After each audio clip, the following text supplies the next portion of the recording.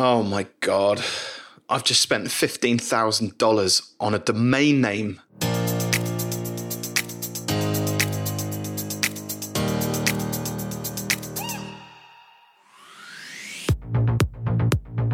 You're listening to the Fearless Business Podcast. You're in the best place to learn about how to grow a business, get more clients, and make more money without fears and limitations, all while having fun in the process. Robin Waite is the founder of Fearless Business, a business accelerator helping coaches, consultants, and freelancers double their income and more. Now here's your host, Robin Waite. So just to give you a little bit of a context to why have I just spent $15,000 on a domain name? Well, it's actually $14,895 to be exact, but we're going to round it up to $15,000, which is an extraordinary amount of money.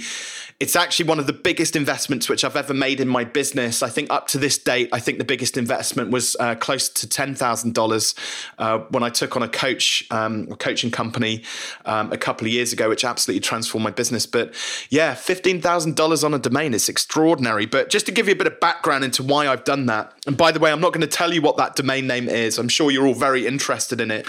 Some of you may actually get a picture of what that domain is going to be, but there's still a few things which a few I's I've got to dot and T's I've got to cross before it's officially mine and we launch the new app on that domain. But essentially, in the coaching space, as we all know, well, not just the coaching space, the course builder space, it's a very interesting industry because it's completely unregulated and different coaches work on a variety of different things. They get different results in different areas.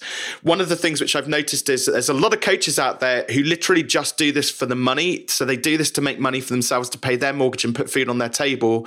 And they don't seem to be that interested in the results which they get for their clients, or whether it's good value for money, or whether clients go on to actually finish their course. It's just about them making money. And I would say as much as 80% of coaches just should not be in business at all.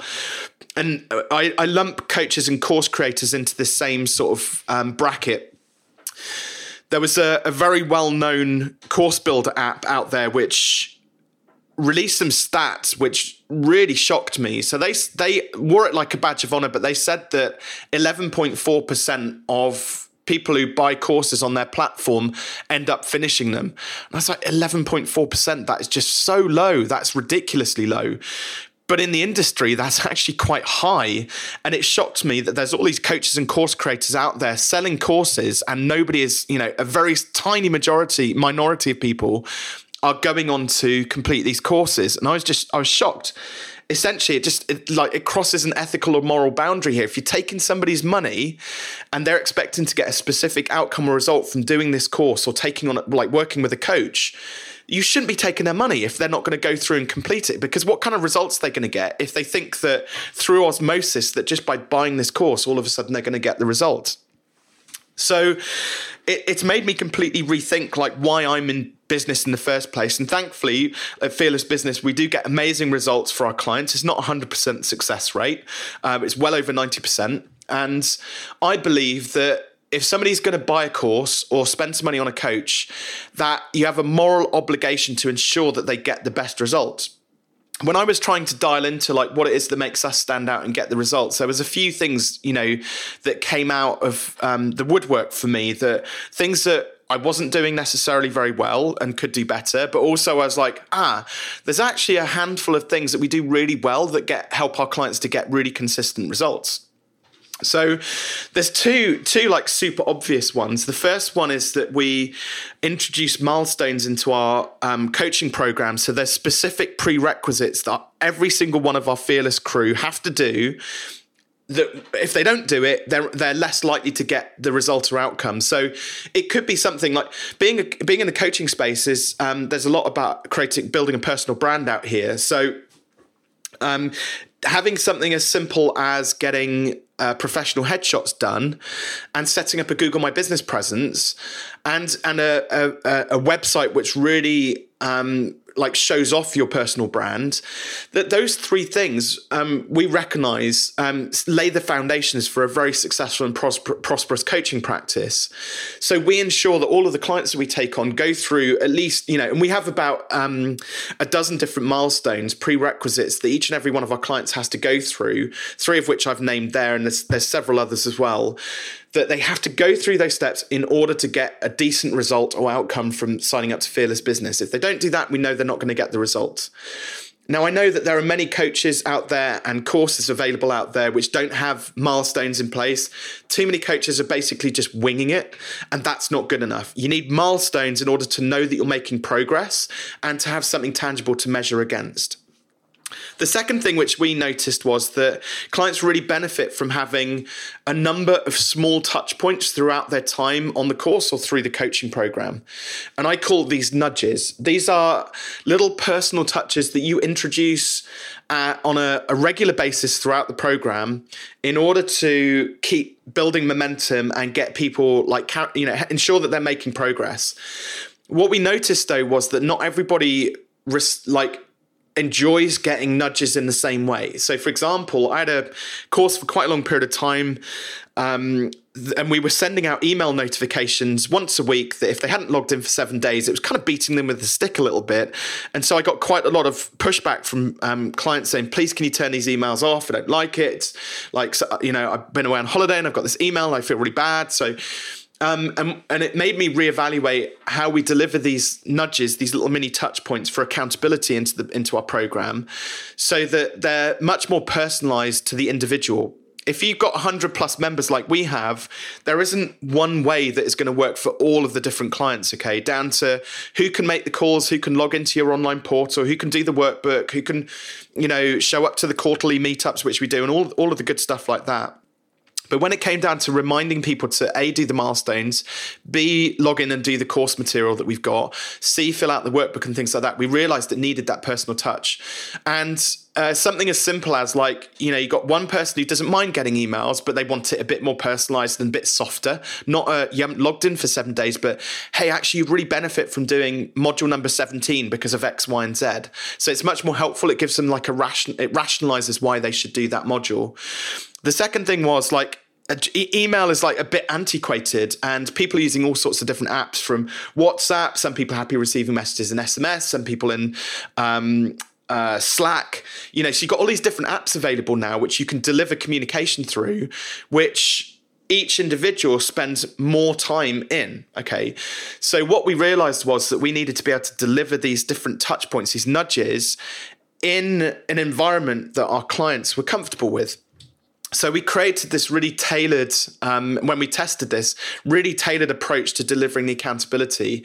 And it totally transformed the completion rates within the program because it was so heavily personalized. The only challenge was that you can't really do this at scale. So this brings me full circle to why did I spend, with the relevance here, why did I spend $15,000 on a domain name? So we're building an app in order to deliver the accountability that we want to be able to deliver at scale, and we want other coaches to be able to do this within their programs as well. So I'm building this app out, and I came up with a concept for the brand, and I love Ronseal brands. Okay, I love brands which just do exactly what they say they do, on the tin, right? So it's just super simple. And if you've tried to buy a super simple Ronseal domain, in 2021, it is nigh on impossible to find a domain which matches a brand, which matches a product, which is Ronseal, which is. And I for years I've bought all of these, all of my domains through FastHost. They've been incredibly reliable. I own about 40 or 50 domains. Some of those are parked, not necessarily being used, but I see them as an asset. And so, and bearing in mind, I've been in the industry, in the online digital space now for the best part of 20 plus years, in various guises, from side hustles in my teenage years and early 20s, my first proper business when I ran the agency, a marketing agency where all we did was build websites or worked with domains, and now in the coaching practice. That spans 2 decades. And so I've been pre-programmed. Domains cost a tenner. Domains cost a tenner a year. Domains cost a tenner a year. And then I found this domain. Brilliant, this domain's available. And it's like $15,000. What? Really? And I have spent several weeks ruminating over this the prospect of, God, the domain I want, is this going to stop the app? Is it not? Like, because a good domain is one of the best brand assets you can have for any kind of like online presence, online brand, digital app, like software as a service type app, SaaS app. So it took me several weeks to ruminate over this before I realized that actually, if I owned this domain and the app takes off, then it will have been a worthwhile investment. And like, you could put 15 grand into cryptocurrency, into stocks and shares, into premium bonds, into building an extension on your house. And I was like, in 2021, what kind of an ROI am I going to get from this? And not only that, but things like crypto and stuff are so volatile, like stocks and shares as well, so volatile with the current environment. Like it would just be an unsafe investment. And I actually figured that of all of the things I could spend $15,000 on, like, obviously, the site I'm buying it from have worked out that this is an asset that is worth a significant amount of money. Worst case scenario, my app doesn't take off and I don't earn any money from it. I've got the domain there as an asset. I can just sell the domain back at some point and maybe for more money. I don't know. It's a little bit like, for me, it's a bit like owning land. If you own a piece of land, you can do whatever, within reason, obviously planning consent aside, you can do whatever you want with that piece of land. You can build a bungalow on it. You can build a high-rise tower block on it. But if you don't own the land, you can't do anything with it. And so for me, a domain is a bit like purchasing a piece of land that I'm going to build an asset on, and then we'll see how we're going to maximize the return on that investment, how we're going to maximize the return on that asset, okay? And fundamentally, it hinges around this domain name, which I wanted to buy. And so last week, I spoke to a branding expert who designed the Fearless Business logo. She did an amazing job, Sapna. And she was like, sounds to me like it's a no-brainer, Robin. So, and then I thought on it for another couple of days, and eventually I pushed the button. And actually, when I pushed the button to buy it, I had this enormous sense of relief because now I own this asset, okay? Irrespective of what happens, there's stuff which I've spent money on in the past, and I would say that actually, quite frankly, it's been a waste of money. This I see as like a really key investment to the future success of the business. I mean, one of the nice things is I was able to put it on an installment plan, a payment plan. And so if the business starts to take off, I can actually buy it outright at some point in the future. It's costing me about $600 a month, I think, over the next couple of years. I don't mind sharing this information because this is probably useful information for everybody listening. And I can pay it off at any point in the future. I think it works out to be about £450 a month at the current exchange rates.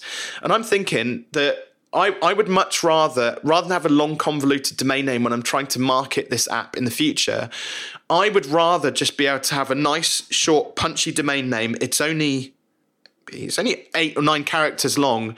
And to be able to say on Clubhouse, Facebook, when I'm typing out in emails, when I'm doing marketing campaigns, when I'm talking about it on podcast interviews and things like that, when I'm able to say the domain name and it's short and punchy and easy for people to type into Google, I think that is worth more than the money that I've actually invested in the domain.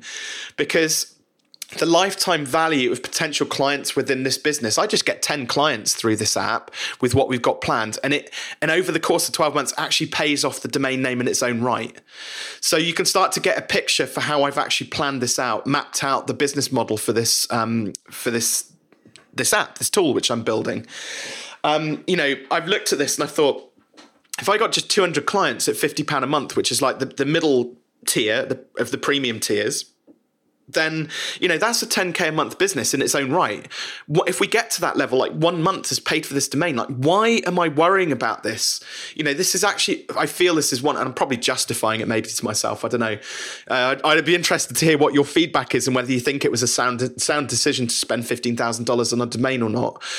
But I think it adds real gravitas. I think it adds real credibility to the business and the brand. And if we can get that ROI because the domain name and the brand for the product brand is so succinct, then it's done its job and it was a worthwhile investment. And I think there's a lot in this day and age. There's a lot worse things that you can actually spend your money on business wise and never get it back. There's too many coaches out there, for example, who just don't have, guarantees on their products or services. They don't offer refunds when things don't work out. And, I've got the opportunity that if I own this domain, I've got to pay it down over 2 years. After that, it's just a tenner a month, tenner a year, as per all of my other domains, and you can kind of write that cost off. The other thing to look at as well, and this is on a very practical finance level. So because I'm investing in developers, because I've invested in this domain name, I'm putting time into developing this app. There's things called R&D tax credits, research and development tax credits, which if you're a limited company, you can do an R&D tax claim, along with your standard annual returns, which you do for your business, financial accounting returns, and you can actually save up to 20% of your corporation tax. So if I spend 10K over the next 12 months on developers and a domain name plus a bit of my time, I can actually save myself £2,000 next year in corporation tax. Now that is quite significant. That's actually, when you take the exchange rates factor those into consideration, that 2K R&D tax claim, and that's just in the next 12 months, and we'll probably do another one next year, in effect has actually paid off 20% of the investment in the domain name itself. So we're saving quite significantly in investing in this app. And I haven't actually figured that out until I've just been talking it through for the sake of this podcast. So this is really quite insightful. It's actually, if you look into, I would have a chat with your accountant. If you don't know about R&D tax credits, I would have a chat with your accountant and just see if there are things in your business and it doesn't have to be software. It can be technology, engineering, software, anything which you're kind of building in your business that makes it run better and faster and could potentially change the way that people think about your industry, i.e. it doesn't just benefit your business, it could potentially benefit others. You can do an R&D tax claim for. There is last time I did one, the minimum spend is 10K. So you have to have spent 10K, made an investment of 10K into the thing which you're building in order to qualify. And I don't know if that limit's changed, so I'll probably have to check that out. But it is actually going to be a really worthwhile investment, and actually rationalizing it in my mind, in 2 years' time, if we do 2 tax credits, that's paid for 4K out of the 10K that it's £10,000 it's cost us for the domain, not $15,000. So cool. The other thing to think about as well is that I was ruminating over this because I was kind of like thinking about this from a personal perspective. If I took that $15,000 and just dropped it into my own bank account, what could I do with this? And this is where we start to get into the realms of like personal money mindset versus business money mindset.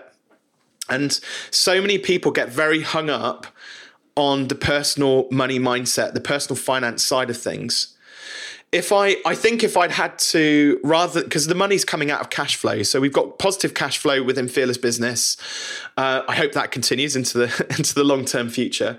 And whilst we've got positive cash flow in the business, it actually makes it really easy for me to say, okay, well, I'll just put it on a monthly plan and we'll pay it down out of cash flow. Like, there's no problem with that. So in the business finance side of things, I can justify it, I can rationalize it, it makes sense. If I now had to go out, and this is where a lot of startups, for example, fail, because they would have looked at $15,000 for a domain and gone, nah, can't afford it. Or it's such a big chunk of money out of their startup funds that it just doesn't seem to make rational sense.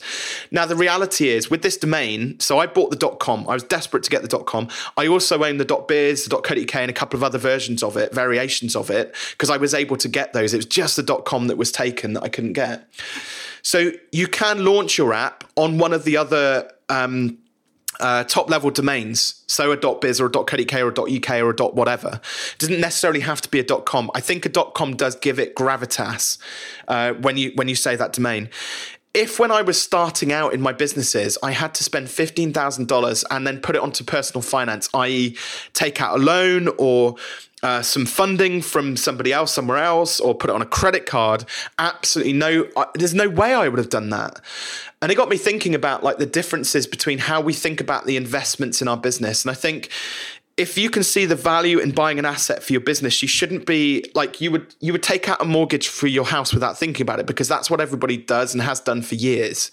If the clutch dropped out of your car and you didn't have any money in your cash, you'd go and get a 0% interest-free credit card and put it on that for, a few hundred pounds or a couple of £1,000 or however much it costs to fix your car, right? But when it comes to business, why do we hesitate about taking out personal finance to pay for these business assets? And immediately I was like, yeah, do you know what? If I was 100% behind this idea, which I am, and I didn't have access to the cash out of cash flow, would I have borrowed the money to pay for this domain? And I got me thinking, I started to panic about the potential of losing this domain. What if I didn't buy it on a payment plan or outright or whatever? I could have bought it outright, actually, funny enough, but I just chose to take it out of cash flow. I prefer keeping cash in the business, so it was easier to do it that way for me. But I was like, what if I'd lost this domain and somebody else had gone and built the same app on this domain, like a similar app on this domain, and now our brands are competing? I'd have been gutted. I'd have been absolutely gutted. There are so many times in my business where I've been thinking about an idea for ages, and I ruminate over, like, I've thought about lots of different apps over the last couple of decades that I coulda, shoulda, woulda built. I've even had a go at building a couple, but I've never committed to them, 100%. This one I'm committed to 100% because I want to transform the way that people deliver coaching to business owners and how courses and accountability is run. It's so important to me, and I think I had to wait for the right time and the right idea before I actually launched it. Who knows whether it's going to work or not? Only time will tell. But the thought of losing this asset bothered me. And actually, come to the crunch, I'm glad that I didn't have to, but come to the crunch, I think I would have found the money and borrowed it anyway. And so to secure this domain. What that told me when I came to that conclusion, this is several weeks worth of thinking, by the way, that actually that proved to me that I'm committed to this idea. Okay. I think if you're struggling to come to a conclusion about what to invest in your business, how much it costs, whether it's a sound investment or not, think about, what if you lost that thing? If that thing just came off the market, you weren't able to buy it, somebody else got hold of it, and you were no longer able to do the thing which you've been thinking about doing or wanted to invest in. That asset that you're thinking about building for your business, if you're worried about that, maybe you should just bite the bullet and do it, or find a way to do it. Like, there is no business out there that wasn't successful without taking some kind of a risk, okay? And now this for me wasn't really that big a risk. It's calculated, I can afford it, and there's an app that's going to be built on it. I will find a way to monetize it and get that, make some money back on that investment. And if I don't make the money back in the investment, I can just sell the asset on. So there's this, I've gone into like a lot of deep thinking about this. I've mulled it over and come to the conclusion it's a sound investment. You shouldn't make decisions quickly. I think that's, if I was to summarize this, really mull over, like, what is it that you're buying? How risky is this investment you're about to make? Are you buying an asset for your business, or are you buying something that isn't going to add any value? So are you actually going to get a return on this investment for your business when you buy that asset? And what could you do if things don't work out? What could you do with that asset at the end of it? And I think if you test your idea with those 5 questions, more than likely the upside far outweighs the downside here. If you're interested to know a little bit more about this, then there's a great video which I'd recommend you watch. It's Tim Ferriss did a talk about called Fear Setting, and it was a TED talk which he did, and he's got this fantastic fear setting exercise. It's only a very short, all TED talks are quite short, and he gives you a very simple, like 3 or 4 step exercise to do around fear setting. And I went through this when I was going through the process, deciding whether I should spend $15,000 on a bloody domain name, $15,000 on a domain name. I went through Tim Ferriss's fear setting exercise. And do you know what? I'm so happy with the decision that I've made as a result of it, because I know that the upside is going to far outweigh the downside. Even if things go wrong, like, the world is not going to end. So there we go. So that's how I spent $15,000 on a domain name last week. I hope you find that this is helpful and insightful in terms of making decisions within your business. Hey, I would love to hear about some of the investments which you've made in your business, significant investments in your business, 4- and 5-figure investments. Did they work out? How did you find it? How scared were you when you actually made the decision finally to push the button on it? How did it make you feel? And did the person you bought, made the investment with, did they follow through with their promise as well? I would love to hear your feedback, either through through Facebook or Instagram or Twitter. Just let us know that you've listened to this episode, whether you enjoyed it or not. if you get a couple of minutes, please do leave us a review on iTunes, because reviews on iTunes are like, it's like gold dust, because it does help other people to find it in iTunes algorithm. So drop us a 5-star review on iTunes. It just helps other people to find it. You've been listening to Robin Waite, founder of Fearless Business, and host here of the Fearless Business podcast. Let us know as well if there's something which you would love for me to talk about or share on my journey with Fearless Business. Catch up with you in the next episode.